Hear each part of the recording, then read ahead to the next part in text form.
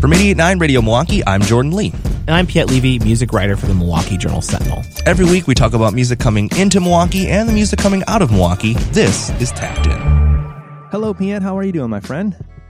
I'm well, Jordan. You may have heard there's an election coming up. You may have heard this is very important in Wisconsin, and it might hinge on the state. What? So I know, it's true. So it's coming up November 3rd, and there's a lot of Milwaukee artists who are doing their part, using their music to get out the vote. Absolutely. In fact, since we've kind of gotten used to in the past, Piet, that there would be physical experiences, concert experiences, celebrations around voter activation. But in this digital age that we're living in now, there has been a lot of online voter activation efforts using music as kind of the medicine is in the applesauce, if you will. The applesauce being Milwaukee music, local music, and national music. In fact, we're going to talk about some efforts today that are happening right here in Wisconsin, but some of them having national impact. Yeah, one of them is I Voted, which was a huge virtual concert. It's going to be happening November 3rd. It's free for anyone that basically posts a picture of them, outside of a polling place or something like that.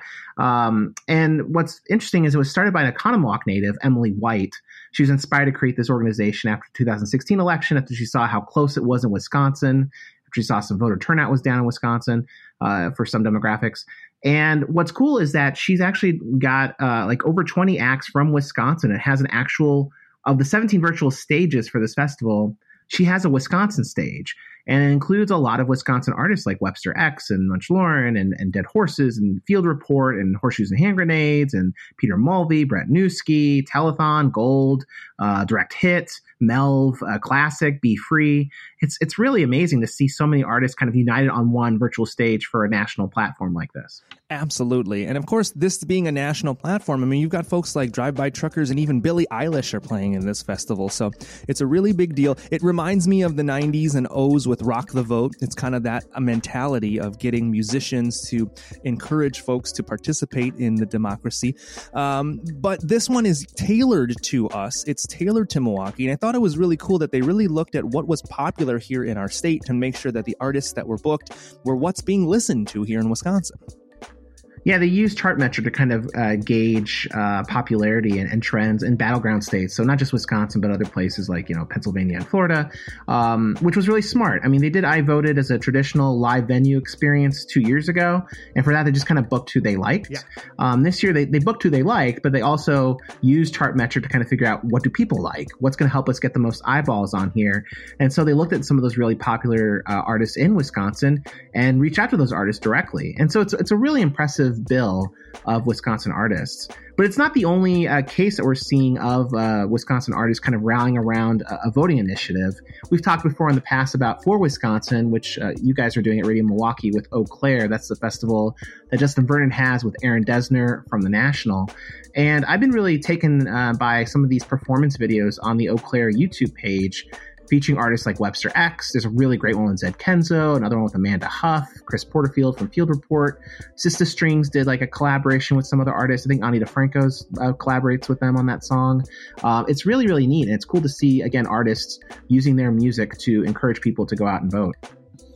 Yeah, and again, at a time when we would love to be getting together to see these artists, they're sharing these on the web, and we're seeing some great impact. In fact, infamously, Taylor Swift had tweeted a video of Justin performing on our roof, and I think there was 43,000 impressions on that one tweet alone. So, I mean, this is really artists magnifying, getting out that vote effort by using music as a method. But that's not the only one. Yeah, no, I mean, we were talking about these, Justin Vernon's a big name. I Voted has big names attached to it. I'm also impressed by this campaign led by the Wisconsin Conservation Voices. They teamed up with the Milwaukee Rep and with Northwestern Mutual. And they've got this campaign where they reach out to four kind of emerging artists. Bisca Ray is one of them, Pyro, Muddy, Baby Mont, and they each did like minute-long songs basically kind of expressing why voting is so critically important. And these songs are really good. I mean, they're 60 seconds long, but they're powerful. And these aren't just like PSAs. These are like really powerful messages that really kind of illustrate why voting is so critically important during this critical time. So, I mean, this is just some of the many things that are going on. The efforts are everywhere, but we remind you, we've got this up on our website now at radiomilwaukee.org. In fact, we've got a nice toolkit to give you information and resources at radiomilwaukee.org/vote. And Piet, you've got a really complete article about I Voted up right now. Yeah, go to jsonline.com/music and head to the polls if you haven't been there already.